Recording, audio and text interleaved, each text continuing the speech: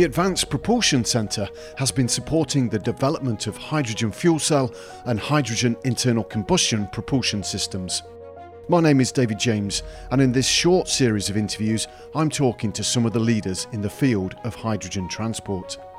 For this interview, I travelled to Ballymena in Northern Ireland to meet Neil Collins, the CEO of Wrightbus, who with APC support developed the world's first hydrogen double-decker bus. So Neil, just talk about Wrightbus as a company. What do you guys do? So we've been building buses here in Ballymena back as far as 1946. And we not only build buses, we develop them from the ground up here as well. So we have a large engineering team designing buses. And then we build our own chassis. We then body them, finish them, and then homologate them, make them road legal. And we export them across the UK, Ireland and Europe. So there's been a big change in the way that people are thinking about transport more broadly, and it's the zero carbon agenda. What kind of impact has that had on Wrightbus? It's absolutely huge. This is the biggest change in the bus industry in 75 years, the move away from diesel to zero emissions. And if we look at 2021, 70% of what we built was diesel. This year, 2022, 70% of what we build will be zero emissions. So that's a sea change in our industry. Who's driving that? Why is that happening? So government policy, along with the local transport authorities and government, are setting very, very aggressive targets in terms of greening their fleets. And mass transport is a great way to impact the carbon footprint of so many people. So we're driving that way. And a lot of the transport operators are saying by 2035, they'll have fully zero emissions fleets. Now, there's different ways you can turn a bus zero emission. Just talk about the technologies that Wrightbus are looking at. So Wrightbus, we're very proud to say that we launched the world's first hydrogen double-decker bus back at the end of 2020, but we also do battery electric as well. So we're technology agnostic. So we will do the route analysis with the bus operator or a local transport authority, and we will tell them for that route you either need battery electric or you need hydrogen, and both have their place in the market. So talk about the uptake of hydrogen buses. Well, it's been very good. We have fleets now across 5 areas of the UK and Ireland. So we have buses in Aberdeen, in Birmingham, in London, in Belfast and Dublin. And those buses now have covered more than 1 million miles and saved 1,600 tonnes of CO2. So 1 million miles, what kind of feedback are you getting from customers? The feedback's been tremendous. I mean, our buses are designed from the ground up as a zero emissions offering. So we haven't tried to take the zero emissions technology and squeeze it into an existing diesel bus, which does compromise passenger space and the ride. We've designed it from the ground up. And from that point of view, the customers don't see in the salon space they're travelling in any difference between that and an existing diesel bus. However, the ride's significantly quieter and far less vibration. So it's a much more pleasant environment to travel on. The $1 million question is total cost of ownership. What are operators telling you about owning a hydrogen bus versus a diesel bus, and what do we do about the business case if things need to be changed? Well, obviously with grant aid on diesel at the minute, the total cost of ownership of a diesel bus is lower than a hydrogen bus. Obviously the capital costs lower because you have a very established technology against a technology really in its infancy in terms of mass transport. But what we're looking at is as we move through the generations of fuel cells and powertrains, those costs will come down as technology gets smarter and as volumes increase. So we see it's not going to be too long before on a TCO model that hydrogen will get to parity with diesel. And what needs to happen? What can accelerate this? Because this is a priority, not just for the government, but internationally for everybody. It's a priority. What needs to happen to accelerate that? So we need to get more volume into the market. We need to get a bigger volume of hydrogen production into the market to get the fuel cost down as well, because typically at the moment the fuel cost is probably double what it needs to be to get us to parity with diesel.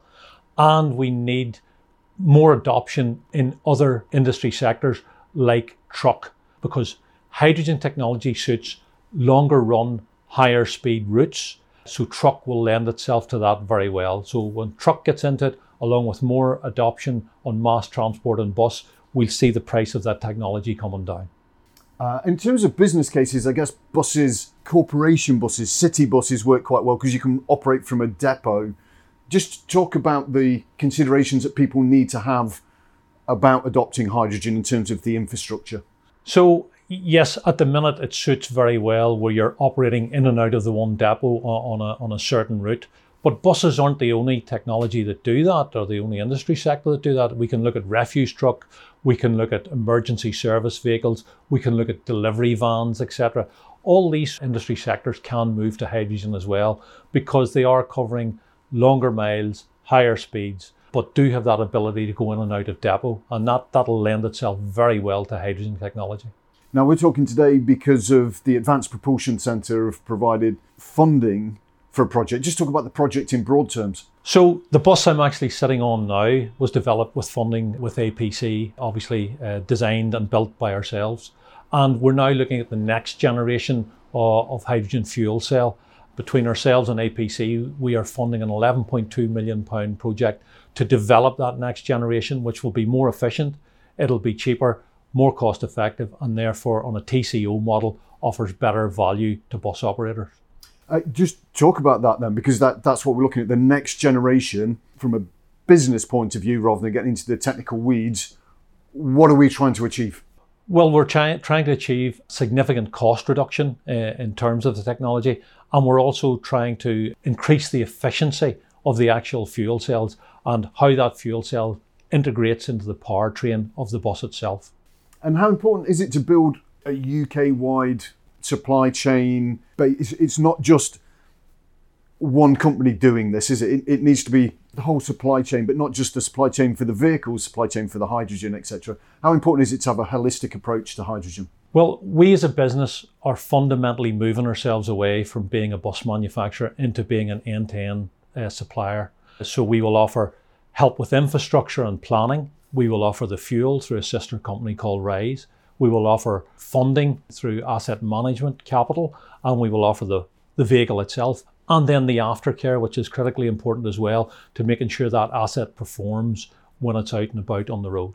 And in terms of the APC funding, what difference has it made to Wrightbus as a business? It's been critical. It's been absolutely critical.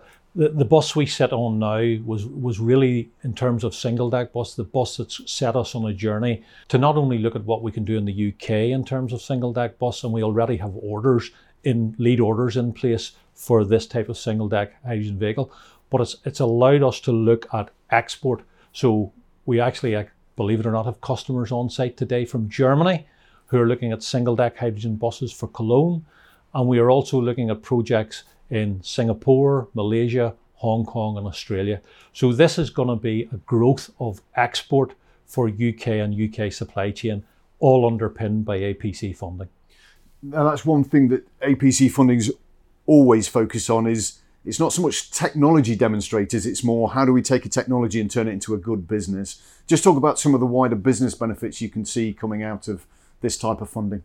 Well, if we look across Europe in particular, and we look at the German government going to spend £8 billion over the next 10 years on hydrogen mobility projects, APC funding feeds perfectly into that. We're also seeing the French government looking at green hydrogen projects. We're seeing the Italian government going to spend £6.2 billion between now and 2050 in the greening of the fleet, busways in Italy. So this funding is underpinning the foundations for us and also the UK supply chain to actually drive and grow in these markets. What would you like to be saying to the politicians about what next? What's next? What's needed? How do we get there? So what we need from government is more funding to really, really engage the wider economy in the UK in green hydrogen and green hydrogen projects, because the UK can become a world leader in green hydrogen technology.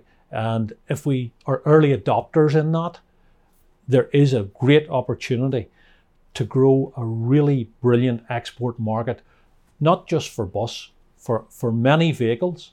And in fact, if we're producing green hydrogen from renewable sources, obviously in the UK, wouldn't it be great to see the UK not being dependent on fuel being imported into the country?